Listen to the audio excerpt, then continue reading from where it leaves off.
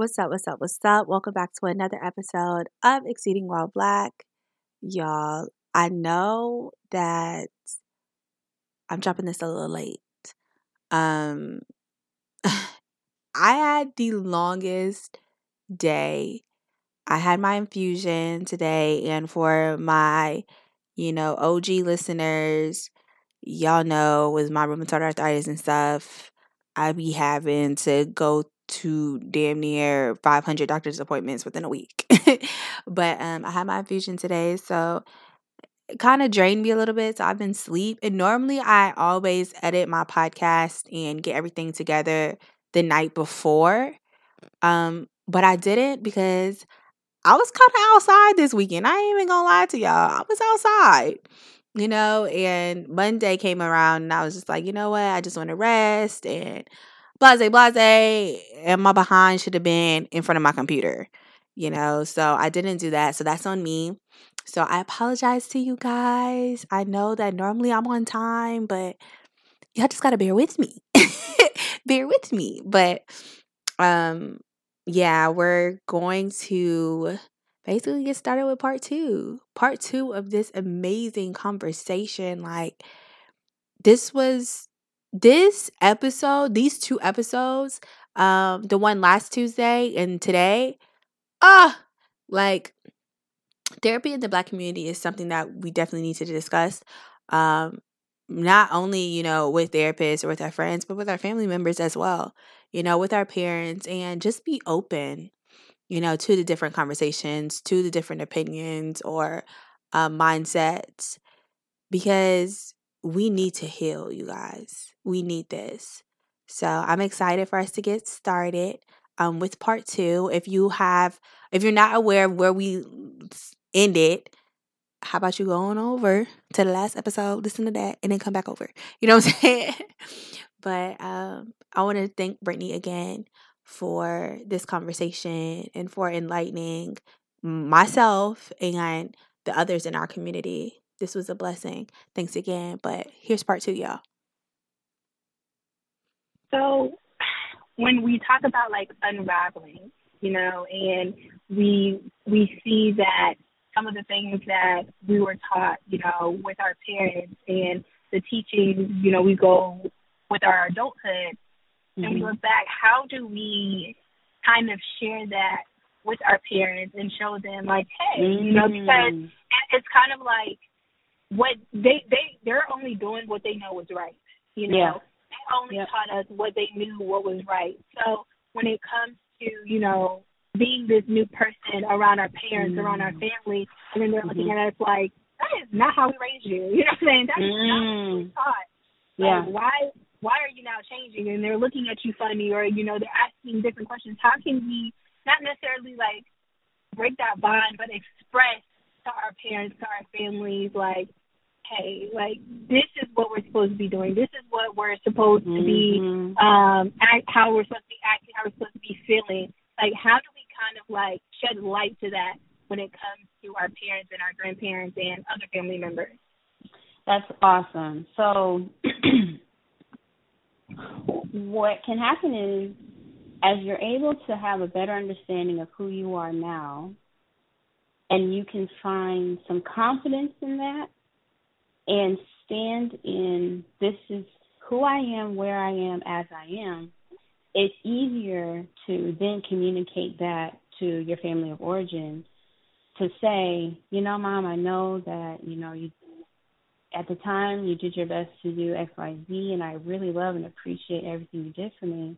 But I've also learned on my own journey, and through therapy or whatever you want to share about that, is, that I don't have to get all A's to be worthy of anyone's approval, for example.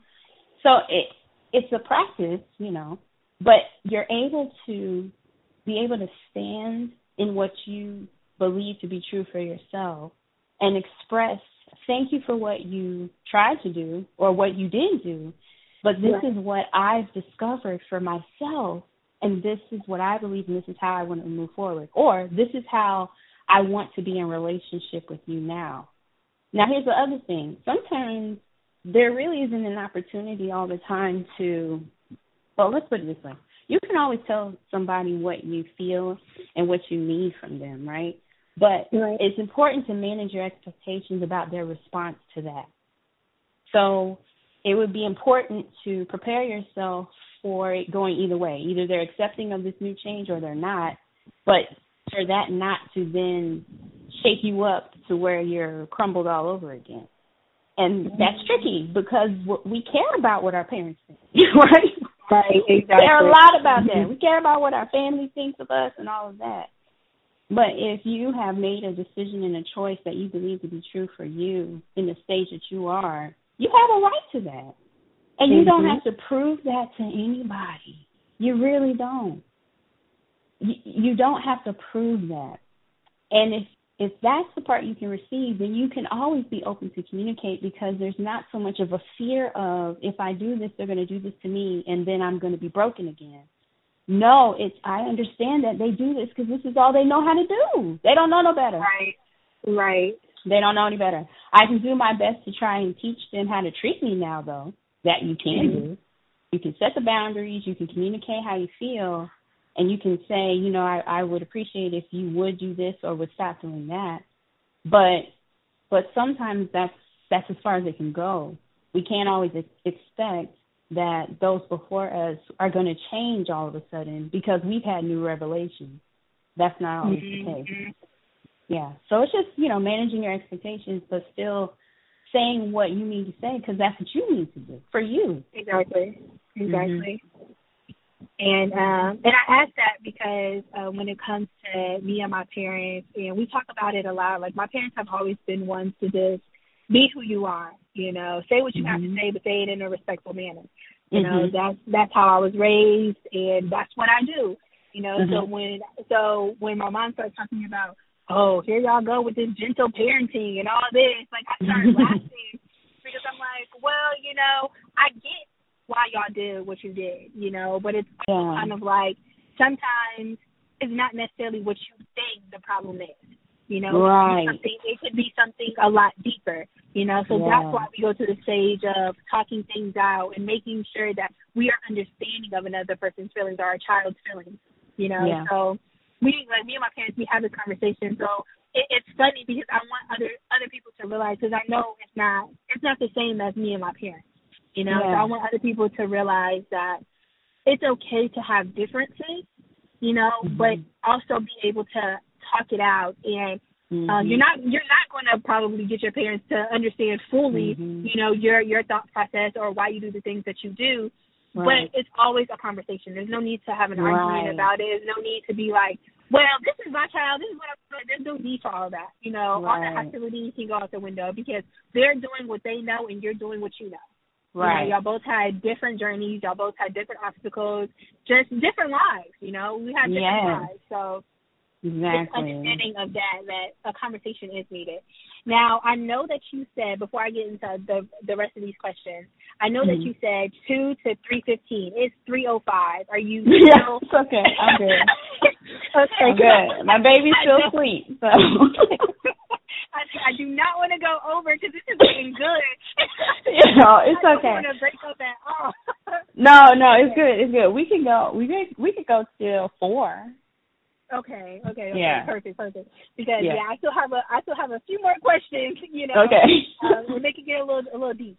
So, my next question is about women in the workforce. And how there's a lot of women now today that are wanting to be, CEOs. You see that a little bit more often than you did back in the day, but it's still not as more as it is with men. And how can therapy increase our chances at becoming a better employee, manager, or CEO of our business? So I always like to tell people that you're a leader right where you are here and now. It doesn't matter what your position is. When we have a mindset of that, then we're already going to stand with more confidence in whatever position we are working at the time. So I think leadership first is a mindset. And you're better knowing yourself, like as you can get to know yourself, let's say going through therapy or life experiences, reflecting on things that you've learned, it can help you to build the confidence that you need to do what needs to be done, even if you don't feel confident. Like sometimes you still have to present a certain way to get the job done, even if you may be like struggling inside, right? Right. So getting to know yourself and creating some life balance where it's not just performance based. It's important not to attach our self-worth strictly to our performance, because we're not always going to perform at perfection, especially at every single task at the same time. Sometimes plans fail, and so it's about learning from that, trying again, testing it out, and just, keep that going. So if you are clear on, this is who I am, this is what I'm coming to the table with, these are my gifts, these are my talents, this is what I value, these are my skills, then I know what direction I'm going in. I'm able to be assertive. I'm able to maintain a sense of peace when the professional storms come, because they're going to come, especially Black women. It don't matter where we at, they're coming. And it helps you to maintain morale. It helps you to have a capacity for the stress, and it helps you to prioritize. It's important to learn how to prioritize, because a pattern I see a lot with many successful Black women is wanting to put everything on the top of the priority list at the same time. Like,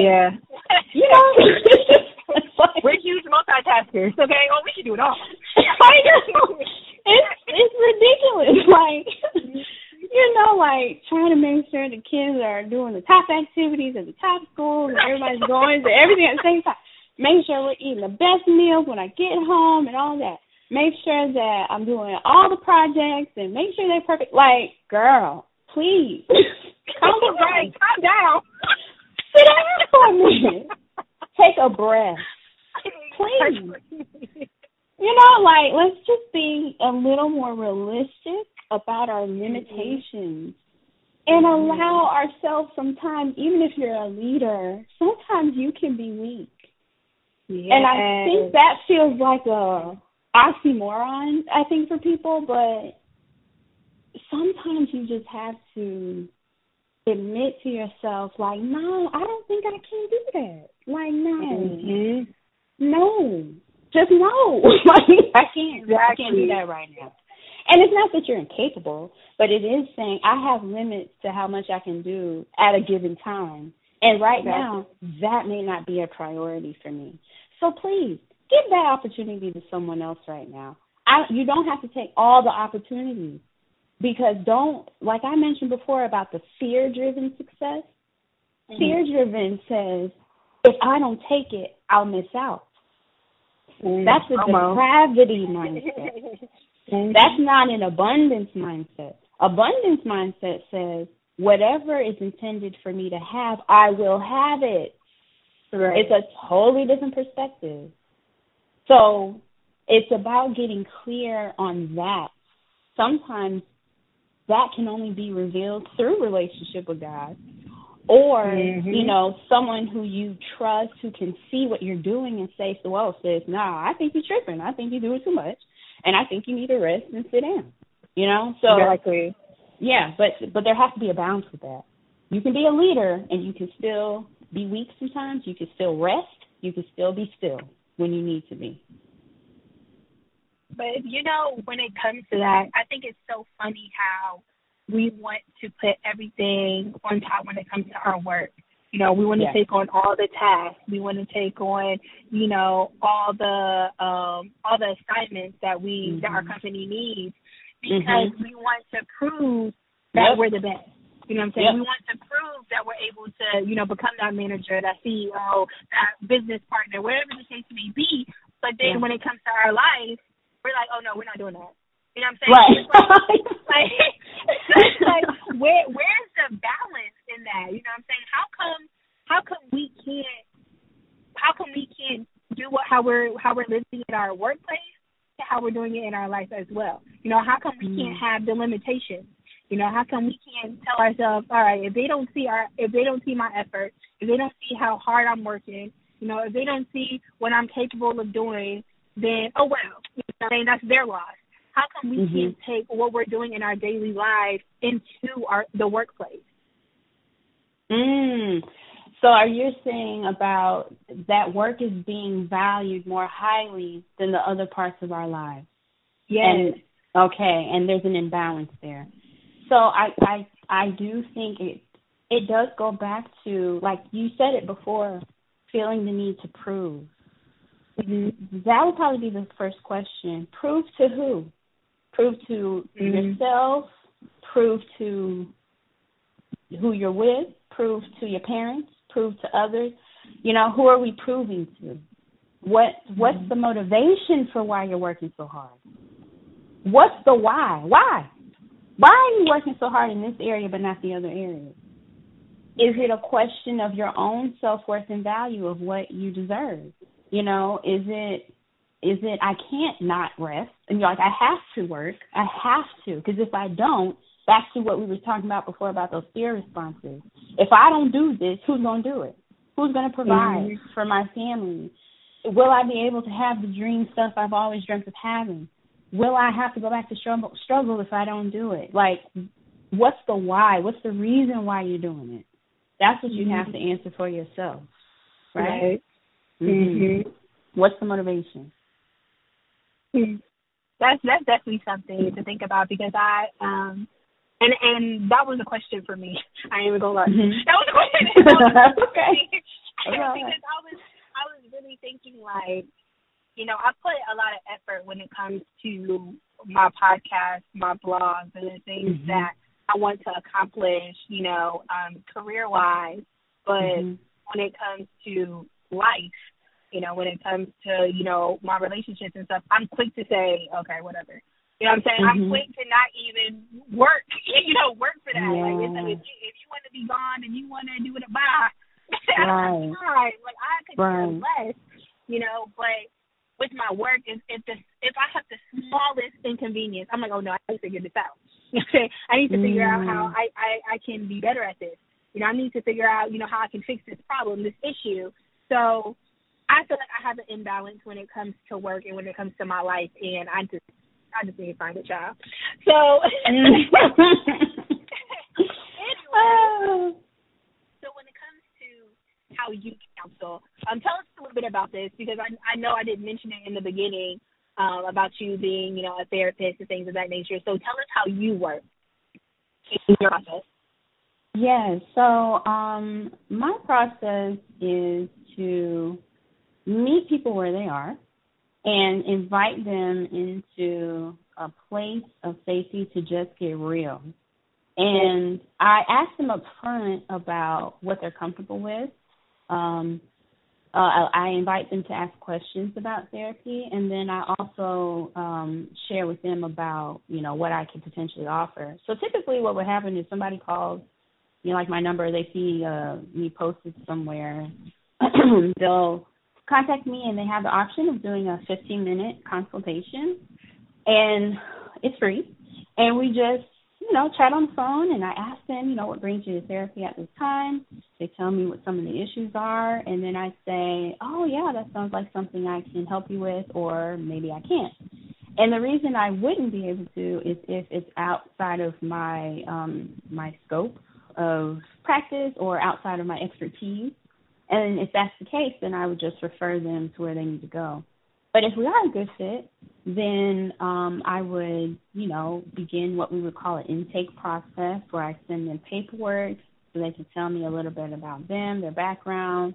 I mentioned before that biopsychosocial, right? Like any medical stuff going on, what you're thinking and feeling, a little bit of that.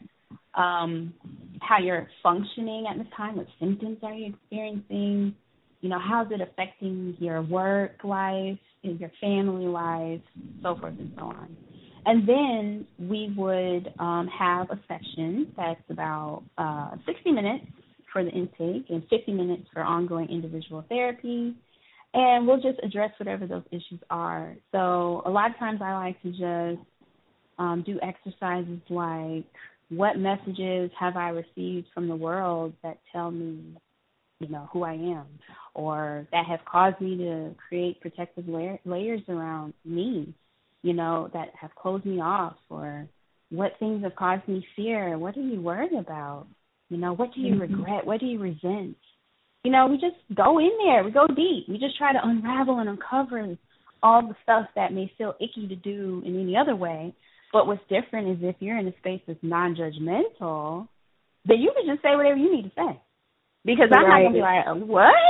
You want to be what? Girl, you tripping. Right. Like, people don't want to say a whole lot if they feel like being judged. Right, so that's the beauty of therapy, is to say, I know, I can see how you might feel that way. Yeah, so let's talk about, if you were to act that way, though, what do you think could happen? So like, It's okay to say that maybe you want to hurt somebody. I'm sure you do. He cheated. I get that. I bet. Let's explore. If you did cheat and me, what do you think could happen as a result of that? So it's a space to just say what you got to say, and let's process through it. And let me teach you how to process through the pain. Let me teach you how to cope with the feelings that are not going to go away overnight. Let me teach you how to be patient with your own process of being weak right now. Let me teach you how to ask for what you need versus going about it in ways that aren't helpful and productive for you. Let me teach you how to face it and not avoid it, hoping it'll go away. And on and on and on and on. So that's what therapy is about, doing the self-work so that you can be your best self. And you are taking new clients, correct? I am, yes. I am able to see clients in Georgia at this time. A new law has passed that has expanded counselors' ability to see in different states, but I haven't started that process yet. So right now it's just Georgia. Yeah, and I do all online telehealth therapy as I raise my toddler at home. Okay, that's fine. So I'm going to be a client.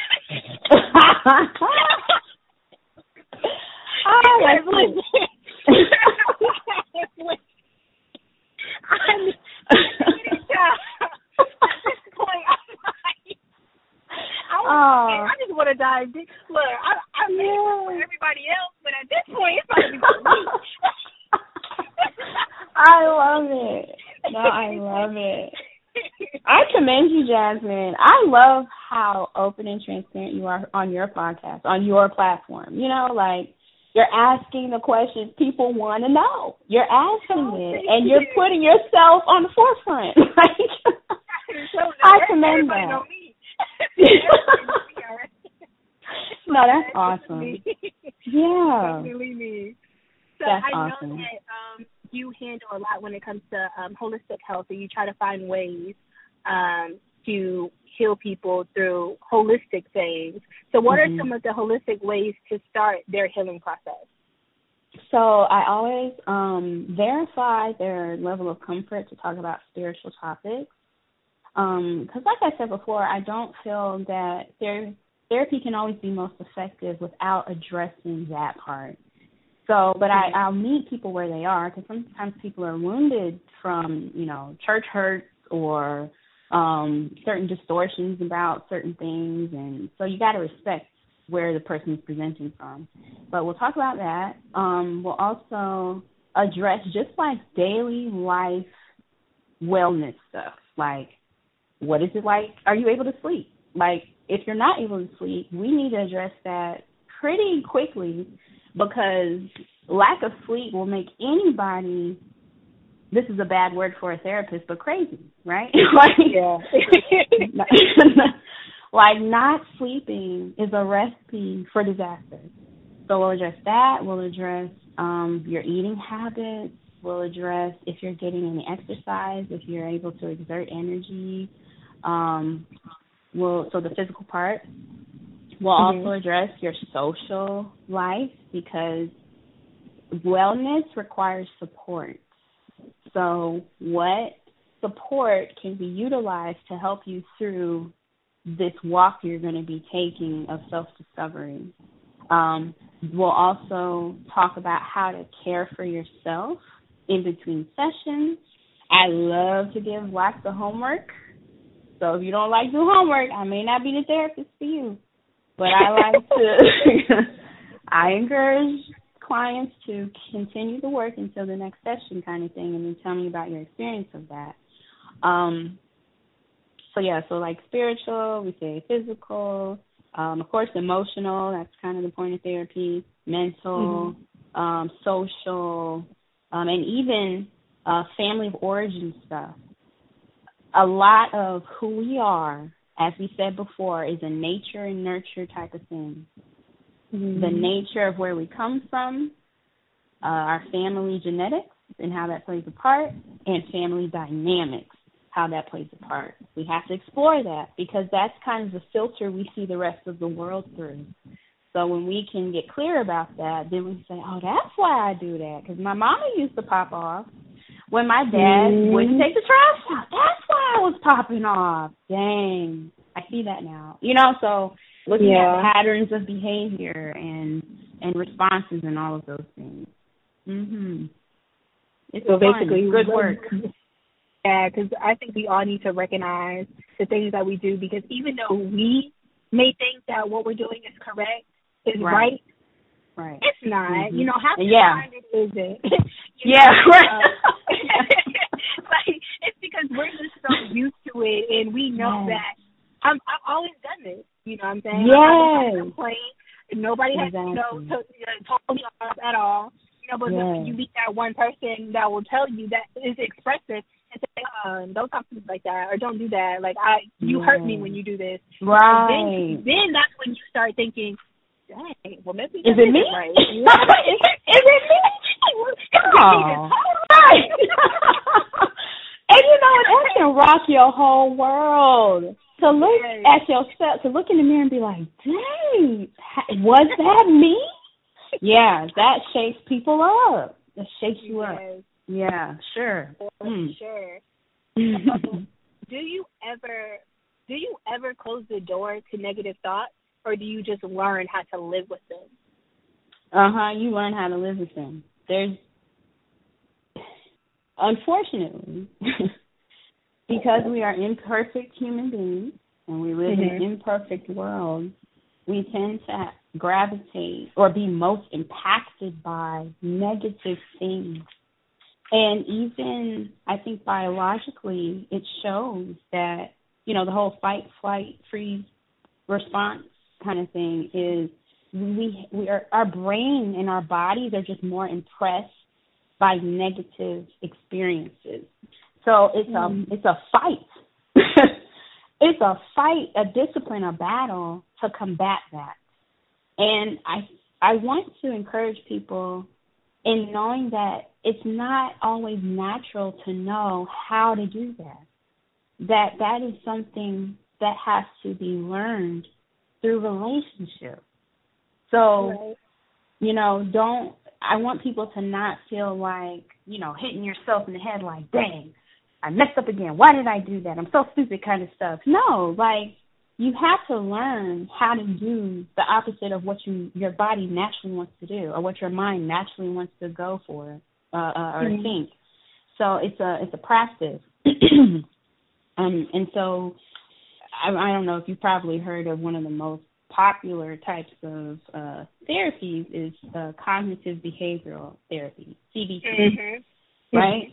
So CBT is a way to kind of teach you how to challenge and reframe and refocus those, what we would call maladaptive thought patterns, basically just bad thinking, how to rewire that whole thing, how to learn, what triggers you to think a certain way, and then how that thought makes you feel a certain way, and then how that feeling makes you act a certain way.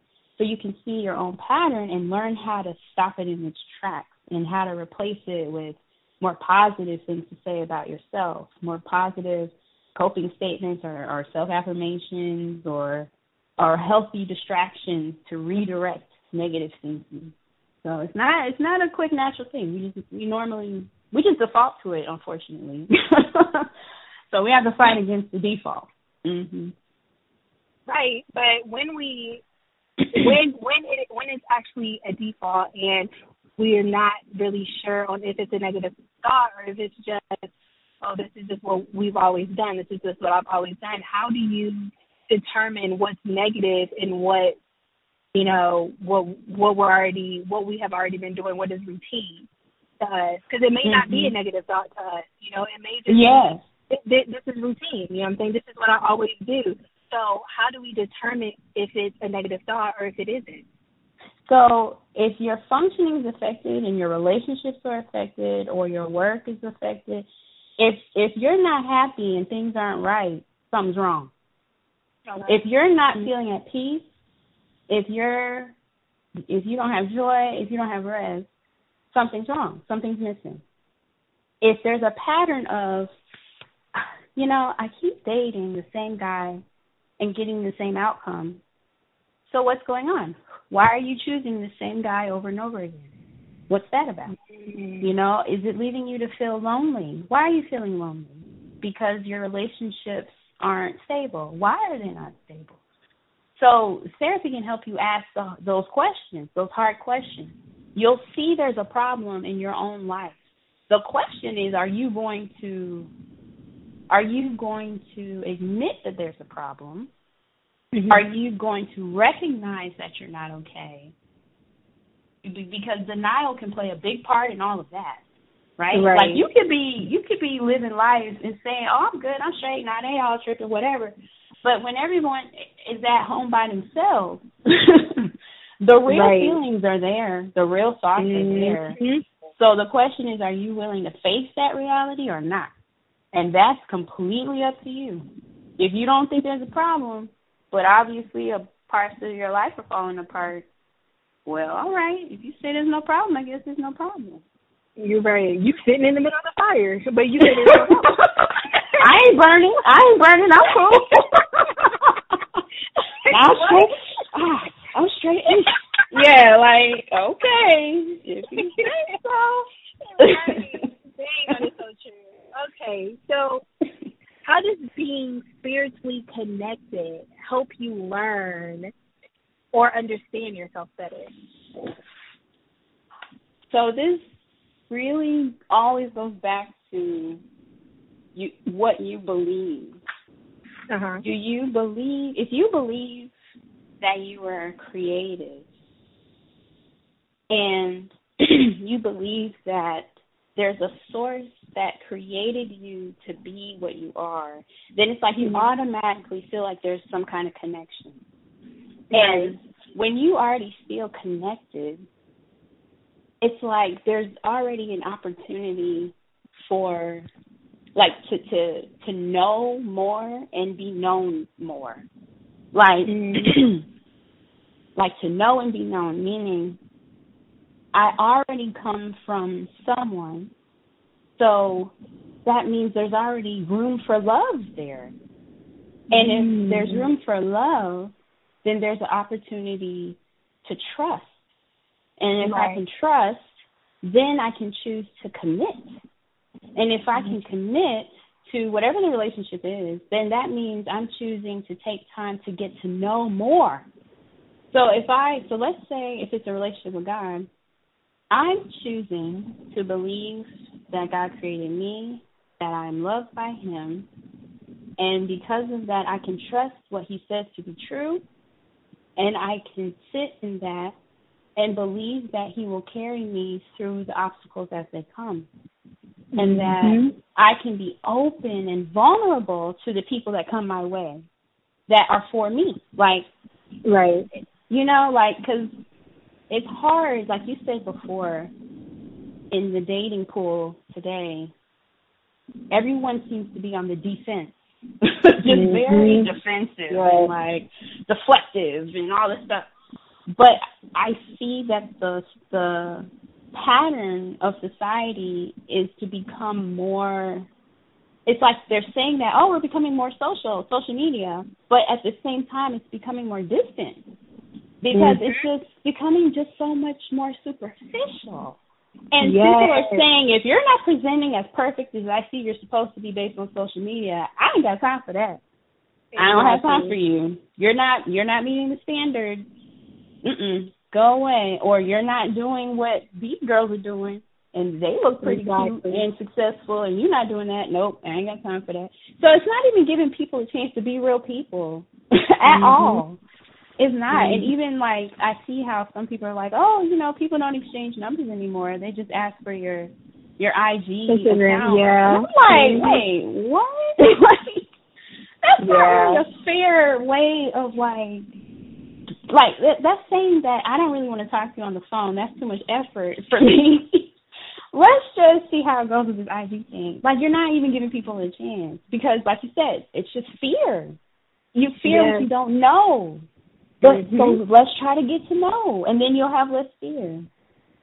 So if you know that you're already known by your creator, and you believe what your creator says about you, you believe that he was intentional with how he created you, you believe that he has given you gifts and abilities and talents, and you can see that manifested in your own life, then you have to trust and believe that he will help you attract the right person for you, and that he will give you the words to say, to ask the right questions to get to know this person better. And then you all can walk together and grow together in that. But if you don't have a basis and you don't know where you come from, then how will you know who you are? Right. How will you even know that? Right. You have to have a foundation within yourself first before you can build a foundation with somebody else. Absolutely. Absolutely. And let me also say this, though. I also don't want anyone to have a misconception that just because you've done a lot of self-work that you're finished once you're married, because that's not true either. Or once you're in a relationship, okay? Because that starts a whole nother chapter of getting to know yourself. Yes. Okay. So, but it is good to at least identify, these are my goals, dreams, aspirations, values, gifts. Does that match with yours? Cool. Yeah. Let's do this thing. And then we can grow together and get to know each other more together. That's what I mean. Yeah. 100% agree. So if someone's still trying to find themselves, you know, they're in this process of healing themselves and recognizing, you know, their trauma, their past trauma, and so forth and so on, do you think that they should be involved in a relationship? So I think it depends on their level of response to their trauma at the present time. Right. So in essence, everyone has experienced some type of trauma. But if someone has experienced, let's say, severe trauma, and their current response to that severe trauma is being maybe very hypervigilant or having like flashbacks and nightmares or having a hard time getting close to anyone in any real way or being avoidant or in some cases even having an addiction or emotional numbness, those would be signs that you need to go to therapy yesterday. And it's time to work on that, right? Yeah. If, let's say, you had traumatic experiences in your past and you recognize that those experiences, you know, yes, in a lot of ways they have affected the way I trust people and it causes me to be hesitant in these ways, but I'm still able to function pretty well on a daily basis. You know, I can go to work, I can handle my responsibilities, you know, I'm eating okay, I'm sleeping well, whatever, then maybe it's just important to be transparent with whoever it is that you trust enough that you want to enter into a relationship with to say, you know, this is my background. This is what I've been through. And so sometimes I might respond in this way because of that. And it's not that it's you, I think you're great and I think this or whatever, but it's just I'm triggered by that. If you're able to articulate that, then maybe it's okay for you to keep doing that and enter a relationship. But if you can't even put words to what happened to you, you can't put words to how you're feeling about it and how you're dealing with it, then no, I wouldn't say you're ready to be in a relationship. Because if you can't talk to yourself about what happened, then you darn sure can't talk to anybody else. Exactly. So you got to process that with you first. Yeah. Right. So I would assume that you believe that hurt people hurt people? Yes.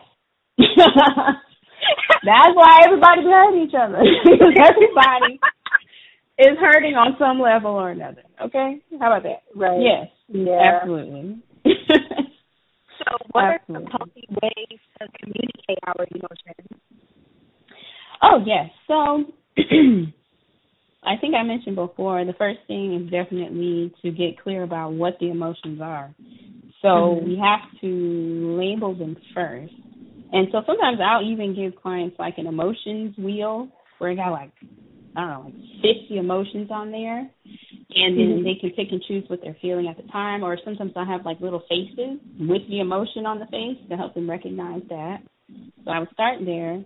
And then recognize how your emotions cause you to respond or react to other people.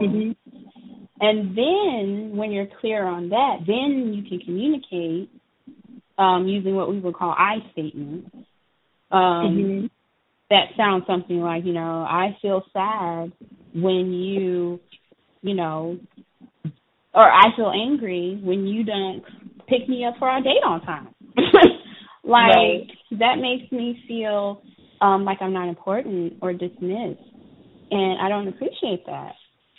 And you could say what I need is, because that's how you're now teaching people how to treat you. Like, what I need from you is to at least call me if you're running late and let me know what's going on. And then, I can know what to expect. So, but it starts with identifying what you're feeling first, how it causes you to react and behave, and before asking someone to come and do anything about that, if that makes sense. Yes, it does. So I guess my next question would be, and this will be my last question, the last question that I have for you, and then we can go into the questions that other people had for you. I think there's like 5 of them. But my last question is, are you ever completely healed? Because I personally, I feel like, with me being on this self-healing journey, and me recognizing the things that have affected me and the things that I'm triggered by, personally right now, I do feel more at peace than I have in a very long time. I just came to terms with this maybe a month ago. Not even gonna lie to you. And I started recognizing that I am very much peaceful, but I have also recognized that I'm still not quite happy. I'm at peace, but I'm still not. What I thought peace was going to be was peaceful, and I'm just happy all the time. I'm happy every day. You know what I'm saying? There's nothing that can go wrong. But what I'm recognizing is that, okay, I'm at peace, but sure you don't have no type of happiness. You know what I'm saying? And that's not to say that I'm not happy at all, because I am to a certain extent. But it's just kind of I do have those moments where it's I feel sadness, and I feel alone, and I just feel kind of empty in a sense, and I feel the void, So I guess my question is, will I ever, or will anybody ever be completely healed? I will say no, and let me explain why. Sorry, everyone. Sorry. I know you didn't expect me to say that, probably. This still goes back to your belief system. I I think no matter what anyone's belief system is, we can all agree that we live in an imperfect world and we're imperfect people. That's the only reality we know to be true. Now, based on what you believe can determine the kind of hope you have about things one day being better, right? Mm-hmm. If I speak just for myself, my own personal beliefs, I'm a Christian person, a believer, and my hope lies in the fact that I believe Jesus is coming back and we'll be made new creatures and go to heaven and everything will be great. But if that's not the hope, then the question is, what, rather than it be happiness, because happiness, I believe, is temporal. Happiness is different from joy. Happiness is more dependent on external things happening to determine whether or not I'm going to feel up or down. Joy, on the other hand, I think is a space where you can find hope even in the midst of foolishness going on, where it goes back to that anchor and that core of saying that even if these people disappoint me, even if I don't get the job, even if those horrible things happened to me in the past, I still can have joy knowing that I'm doing the best I can, knowing that I have something to look forward to because there's always room to grow and change. Right. And I still have goals that I'm aspiring to. I feel like I have purpose. Mm-hmm. But if you don't have a sense of purpose and a sense of being and or even just enjoying who you are as a person, it'll be even more challenging to see healing for what it is. In the context of the counseling world, healing is on a spectrum, okay?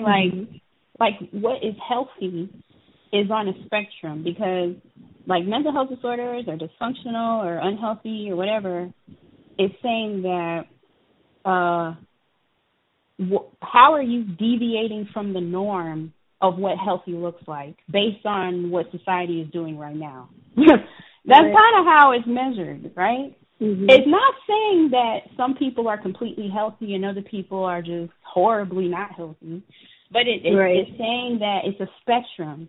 If on the spectrum you are suffering based on your symptoms, and the symptoms are intense and they're frequent and they're preventing you from functioning well in your everyday life, then you're struggling. Then that's very unhealthy. But to say I've achieved prime health is saying that you're perfect. And it's saying that even the healthiest person can go through something they didn't expect and end up on the end of the spectrum, on the other end, right? So, like, let's say somebody on top of the world, everything's great, everything's perfect, and then what happens? A child dies. Oh, man. Like, how do you deal with that? So what looks so healthy now is not looking so healthy on the spectrum. So it's like there's no escaping bad things from happening to you. That's not our reality. But if we can learn how to manage what we're feeling and understand what's going on and process through it, then we're able to be more healthy than maybe we are at a certain state. But there's no such thing as optimum health in the world as we know it. Right. That doesn't exist. That would be perfection. And that doesn't exist. Nope, not at all. There's nobody on this planet that is perfect. No. And I guess that's what we have to realize too, right? We still, even though we say that, we still try to be perfect. You know what I'm saying? Like, even though we say nobody on this planet is perfect, I'm not perfect, but we still try to achieve that. And it's like, why? Why put that pressure on ourselves if we already know that it does not exist? You know? And I constantly have to tell myself that too. You know, because I love using the word. I'm a perfectionist. You know, I'm a perfectionist. You know, I love using that word, but at the same time, I know that I have some flaws in what I do as well. Yeah. You know, there's some things that I need to tweak. You know, I am not perfect. You know, whatsoever. But I think it's definitely exactly what you said. It's a mindset. It's a kind of train in a sense, and it's a recognizing that we are not perfect. We will never be perfect.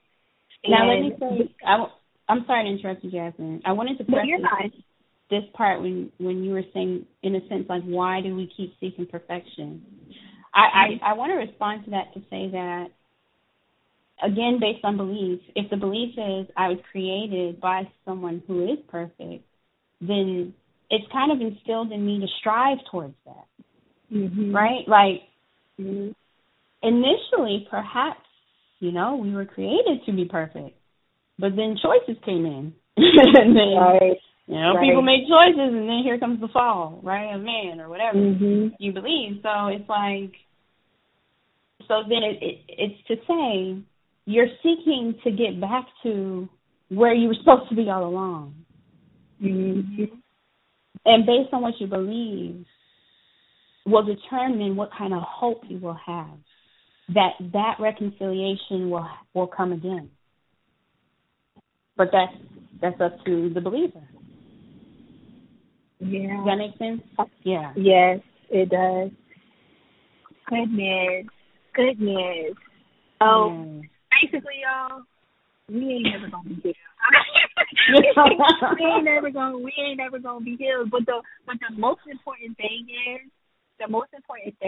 is that you need the person or whomever you decide to place into your life, you need to make sure that they're still willing to grow. Because there's a lot of people that are still stagnant, that are still convinced that this is what I'm going to be, and this is who I'm going to be for the rest of my life. So if they're not willing to grow, if they're not willing to grow with you, then you just need to leave.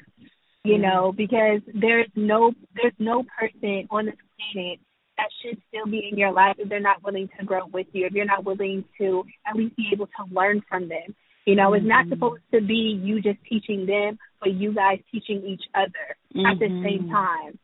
So whoever you have in your life, whether it be a man, a girl, friend, family, foe, whatever it is, make sure that person, y'all are able to grow with each other, and y'all are able to learn with each other.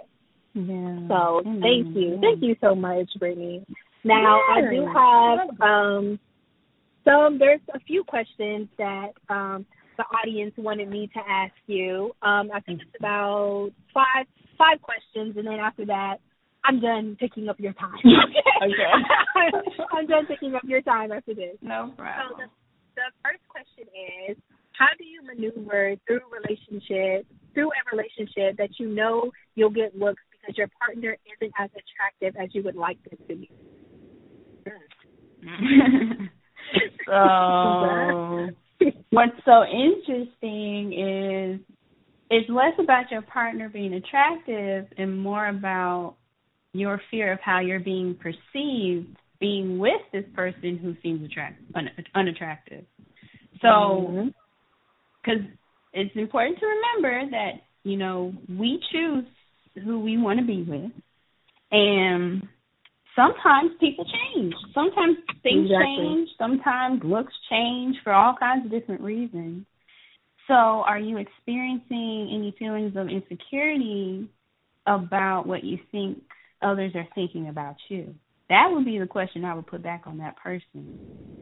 Is there any kind of self-criticism or judgment that they're saying to themselves, or like self-worth and self-value, Is the superficial exterior part more important than the other great qualities this person may have that attracted you as well? If it's something where you feel like, usually people are complaining because their partner has gained weight or something. So, it's okay to talk to your partner openly about it, but be sensitive too. Like, don't be like, you so fat. Like, why don't you just say this? Like, don't do that. Let's not do that. But you could, approach him gently and say, babe, I just noticed that, you're not really taking care of yourself the way that you used to, and I just want to check in and see what's going on. Like, are you okay? Like, have you noticed or whatever? And also manage your expectations, though, because especially when, let's say women, when we have children, Lord have mercy. It's a challenge. Your whole body changes. Right, exactly. Drastically. And it will never be exactly the same as it was. So, you know, you got to be mindful of these things when you're in a relationship with people, that sometimes life is just going to change their physical appearance. If it's clothes, that's easy. You can buy new clothes. But if it's the person themselves, then you got to, you know, have some compassion and empathy for that and communicate that as gently as possible.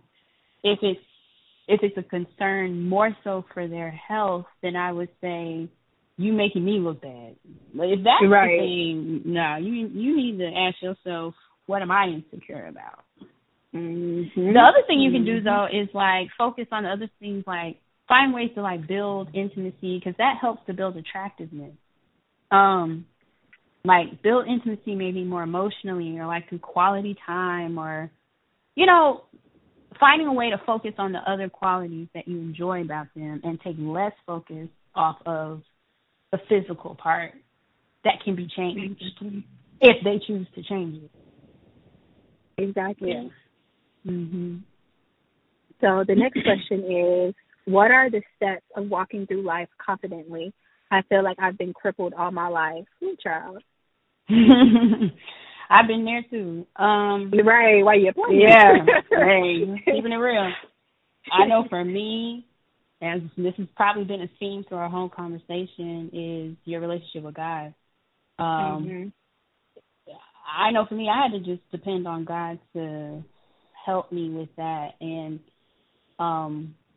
to be affirmed by what He said of me to be true. Usually if we're not walking in confidence, it's because we feel shameful, guilty, we're putting a lot of shoulds on ourselves. Sometimes I'll be saying, like, you're shoulding all over yourself. Let's let go of those shoulds, right? Right. Or comparing yourself to others, or comparing yourself to an ideal. Those are usually reasons why we don't feel confident. So I would say first, get to know yourself. Get to know who you are. What do you cherish about yourself? What do you like about yourself? You know, what are your talents? What are your values? What are your gifts? If you got to write them down, please do. Write them down so that you're reminded of what you were already born with, like what you're already bringing to the table, to the world. And give yourself grace when you mess up and try again. Right. That was my biggest challenge. I would be so hard on myself. Putting all this pressure when nobody else putting it on me as much as I was putting it on myself. Or I was listening to what people thought I should be doing and taking it to heart, like, yeah, they're right. I should be doing it. But maybe I don't want to. You know, that's an option. But for some reason, sometimes, especially women, sometimes we struggle with that. To say, no, I don't have to do that just to make someone else feel comfortable. No, it's you. It's your life. Ain't nobody else living it but you. So whatever you take on has to be your own choice. Another way to help walk confidently is to serve others within boundaries. So, you know, it's good to be a service that makes us feel, you know, good too, to know that we're helping someone else.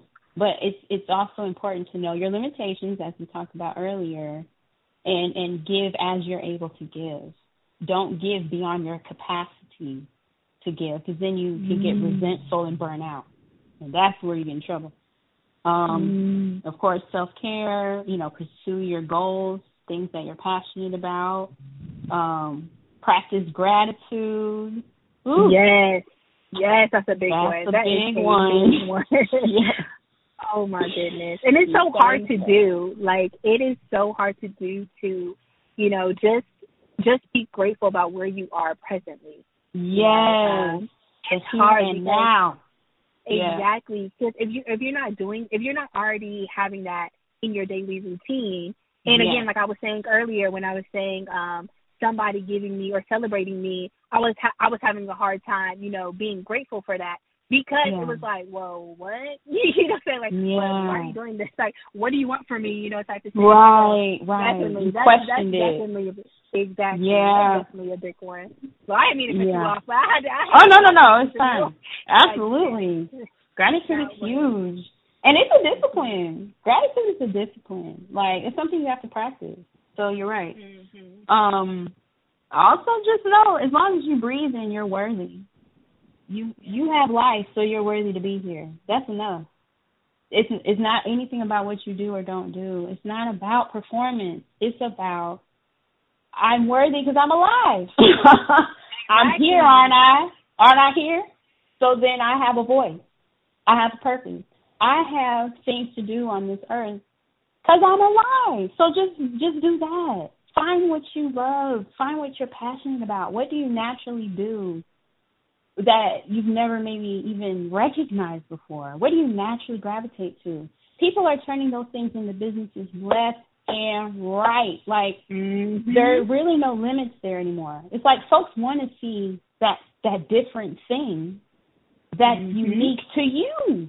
You know how they talk about how people are their brands now? Like, that's really what it is. Yep. You think of yourself that way. You are your brand right now. Right here, right now. Yes. Oh, and remove negative influences from your life. Remove negative relationships and negative people. Remove negative influences, things that you watch on TV, maybe groups that you're around, books you're reading, whatever it is. Shut it down, because it's just going to distract you from what you really need to be doing to get the joy and peace and hope and all those things that you want. So focus on those positive things and make that the new discipline. The discipline is, let me focus on these things and not those other negative things that are depleting my energy. Yeah. Child, listen now.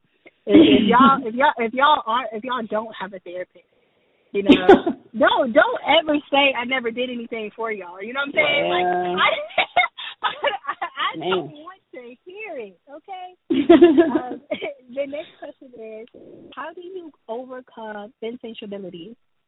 This is such a good question, because honestly, we all can fall victim to this in one way or another.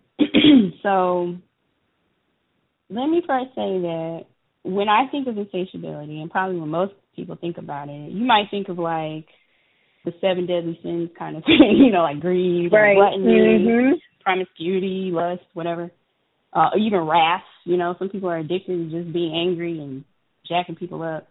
So the danger with insatiability is that it ultimately just leads to consequences. Like, it's almost like you're setting yourself up for consequences.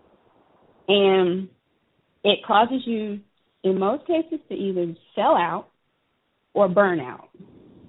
So I think of it almost in terms of addictive behavior, because that's what it's saying. It's saying that I need this to as much as possible to feel alive or to feel high on life. Then the danger is you become a slave to that behavior, where you become dependent on that to feel anything. The problem is it's not real. You're not satiating the very need you're trying to meet. So you're setting yourself up to be hurt, to hurt others, and it's not providing any kind of opportunity for you to better guard your heart and your mind and your soul from unwanted influences that come with that kind of focus, right? So, and I'll give an example. There are some men who, there's actually an athlete, I don't remember his name, but publicly he spoke about, he had slept with 600 plus women, was married. Oh, God. Yeah. And he just got burnt out. I mean, obviously, right? Right. He got burnt out. And he expressed feeling like he he sold out. He sold himself out. He was searching so much to fill a wound that was I guess created from childhood. He was trying to fill that by pursuing these women, really because he was trying to gain approval and admiration. So the core need was that, but the way he was going about it was through these women, and it was killing his marriage. I mean, she stayed too, which was amazing. She stayed through all that, but she didn't even know how many women it was. And so it caused him to kind of sell his soul in a sense, trying to meet the need in what we were talking about earlier, those superficial ways of trying to meet core needs. So I would encourage people to think about the fact that there's freedom that comes with discipline. People think of discipline as restrictive only. But if you consider like a parent-child relationship, your parents discipline you in love, in most cases, hopefully, in order in order to correct the behavior and protect you from things that you're ignorant to. It's no different than the insatiability.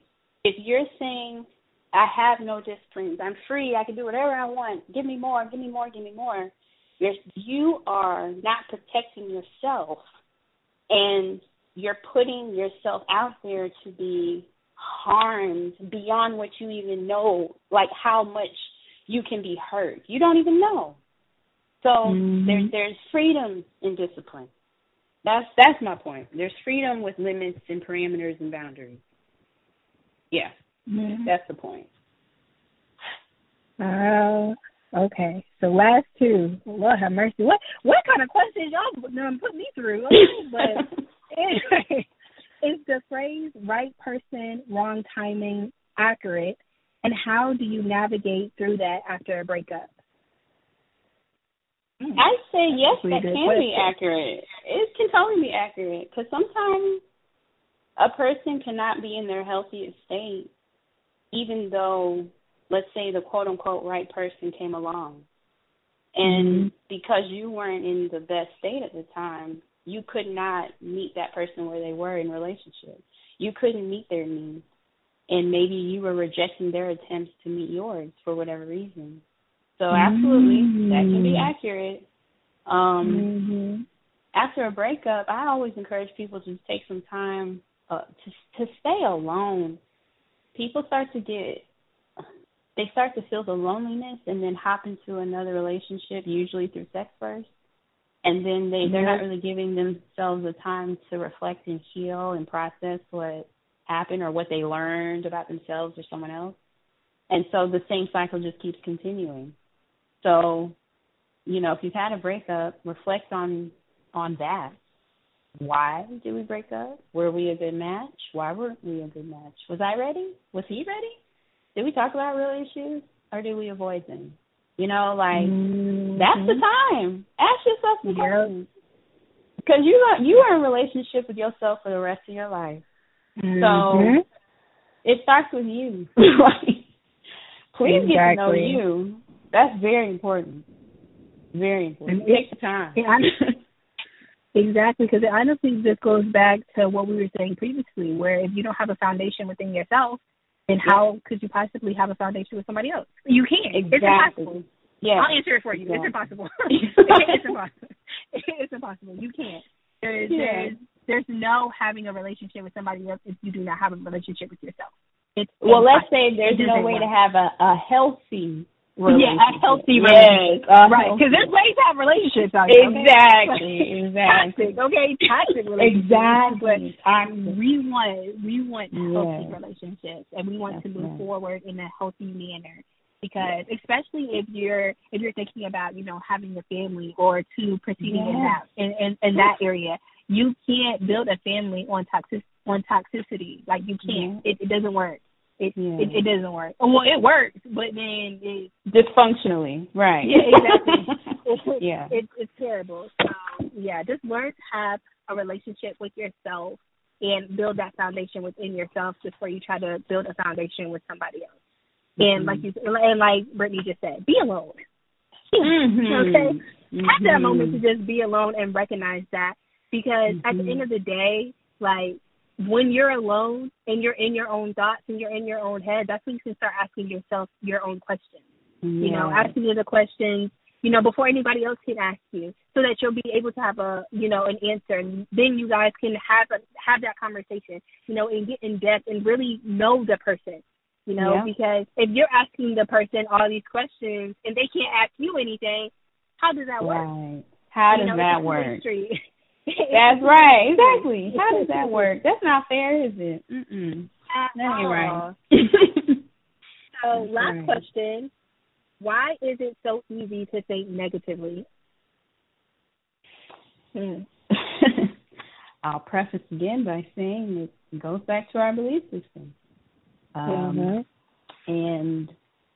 you know, the origin of where that comes from. It's in our nature. It is in our nature to default to the negative thinking. And, you know, the argument, I think, across the board is the whole creation versus evolution argument. But what I'll say is, so, you know, whether evolution or not, the whole fight-flight response, fight, flight, freeze, is real, saying that a knowledge of danger helps us to recognize what we need to do to stay alive. Like, it's a survival response, right? So our brains and our bodies are impacted more by negative stimuli than positive because of our how we're wired. The hope, based on what you believe, is that there will come a time where that will be different. Because honestly, if you think about it, if you don't have hope that things are going to get better, what would be the point of living, you know? Right, exactly. I mean, it's really kind of that basic. So if we understand that as we are where we are right now is this way, but there is hope, then that motivates you to want to change. If you don't see hope, you're not going to be motivated to change. At all. So it's, you just have to have an awareness of, yes, there's a default of negativity now, but it doesn't have to, it won't be that way forever. That's the hope that I have for everyone, to be able to think of it in that way. That, yes, it's bad now, it hurts now, it's horrible now, but it won't be forever. Exactly. But at least it can allow you to give yourself some grace and patience to say, since it's so easy to think this way, then I have to understand it's going to be a struggle. It's going to be hard. But guess what, boo? You can do hard things. It's not going to kill you. Right. You're not going to die. It's not going to kill you. It's going to be hard. Expect that. Expect that part already. And push through anyway. Do it anyway. Figure it out. Try some things out. Trial and error. You'll get stronger as you try more. If you don't try, you're not going to learn anything new. So therefore, you're not going to be able to grow. And that is kind of just retreating on life and just giving up and saying, well, it's going to suck anyway. What's the point? I'm done. Let me lay down and die. Okay, you have that choice. But I would hope you would choose something different if a certain awareness could be presented to you that there is hope. There is hope on the horizon. So let's walk in that direction. Let's make that the focus. Whatever you focus on is what's going to grow. If you focus on the negative part and the default of I'm just always going to be this way and blah, blah, blah, then you always going to be that way. But if you focus on on what you're trying to strive towards and the hope of that, then you can grow. You can surprise yourself at what you can become. So it's our nature. We just naturally do that right now. Unfortunately. This was wonderful. Woohoo! Wonderful. I enjoyed it. I love it. Me too. That was fun. Like, thank you.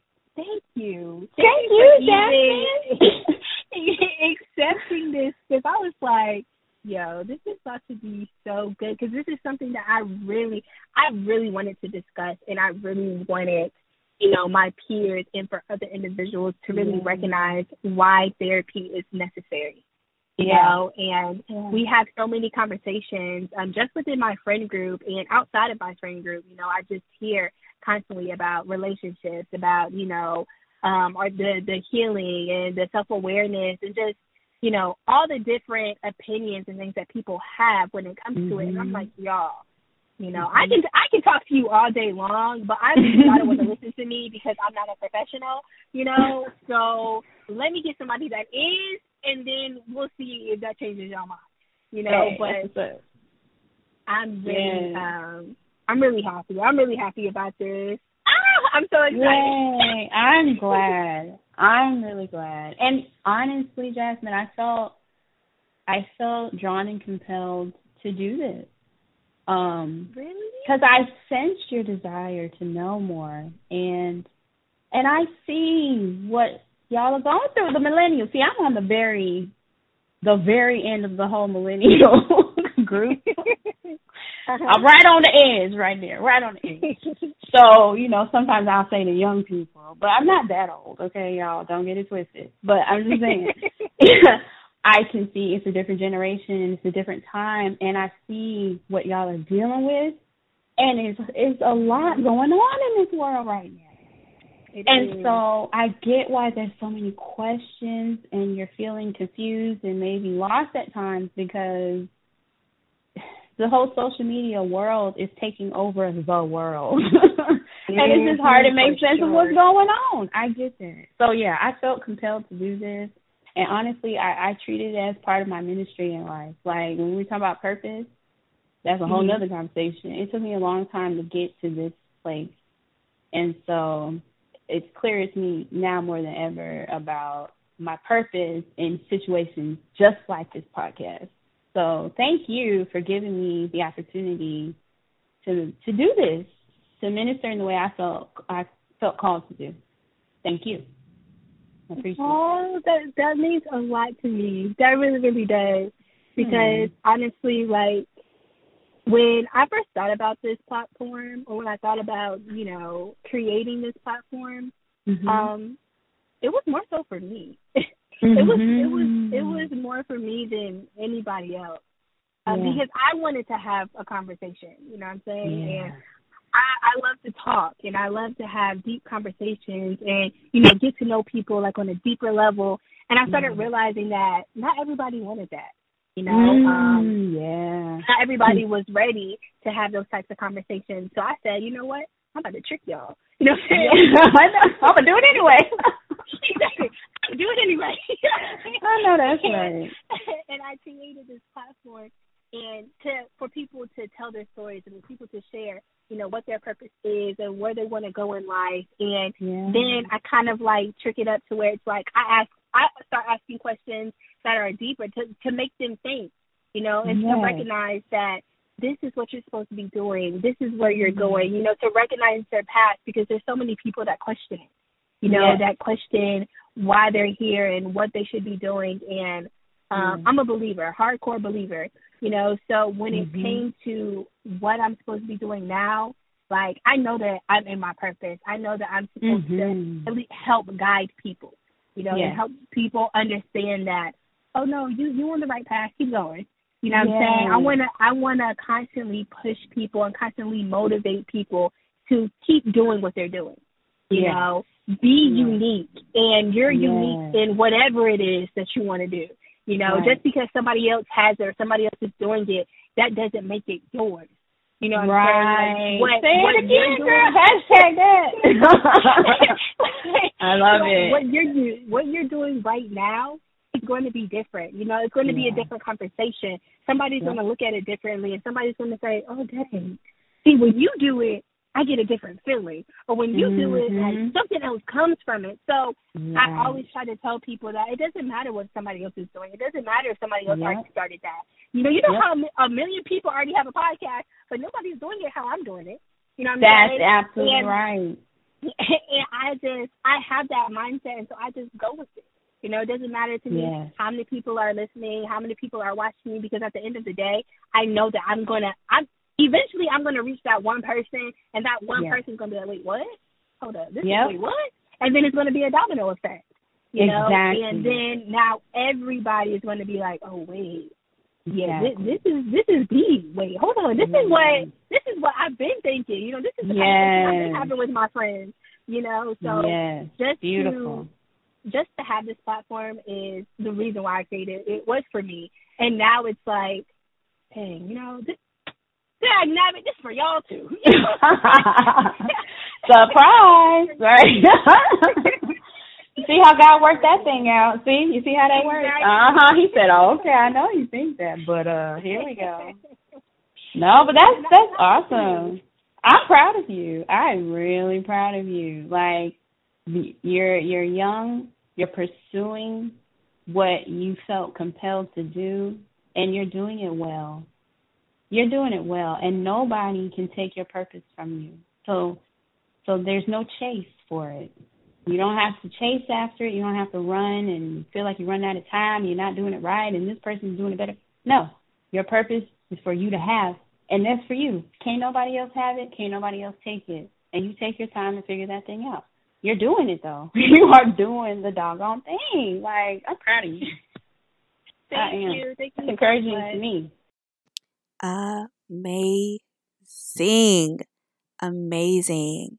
Again, I want to thank Britney for just being a part of this show and being a part of this conversation and encouraging others and giving, advice where it was needed. I truly appreciate it. And I hope you guys took something from both parts, from the first part of this conversation to the second part. I feel like, again, this conversation was needed, and I hope that it starts the conversations within your circle. I love you guys, and I want you guys to continue exceeding while black, no matter what obstacle, no matter what person, no matter whatever is in your way. Get through that shit, because you can. You know what I'm saying? You're capable. You're capable of doing whatever it is you put your mind to, no matter what anybody has to say. You got this. I know you do. So I love you guys, and continue exceeding while black. Peace and love. I'm out.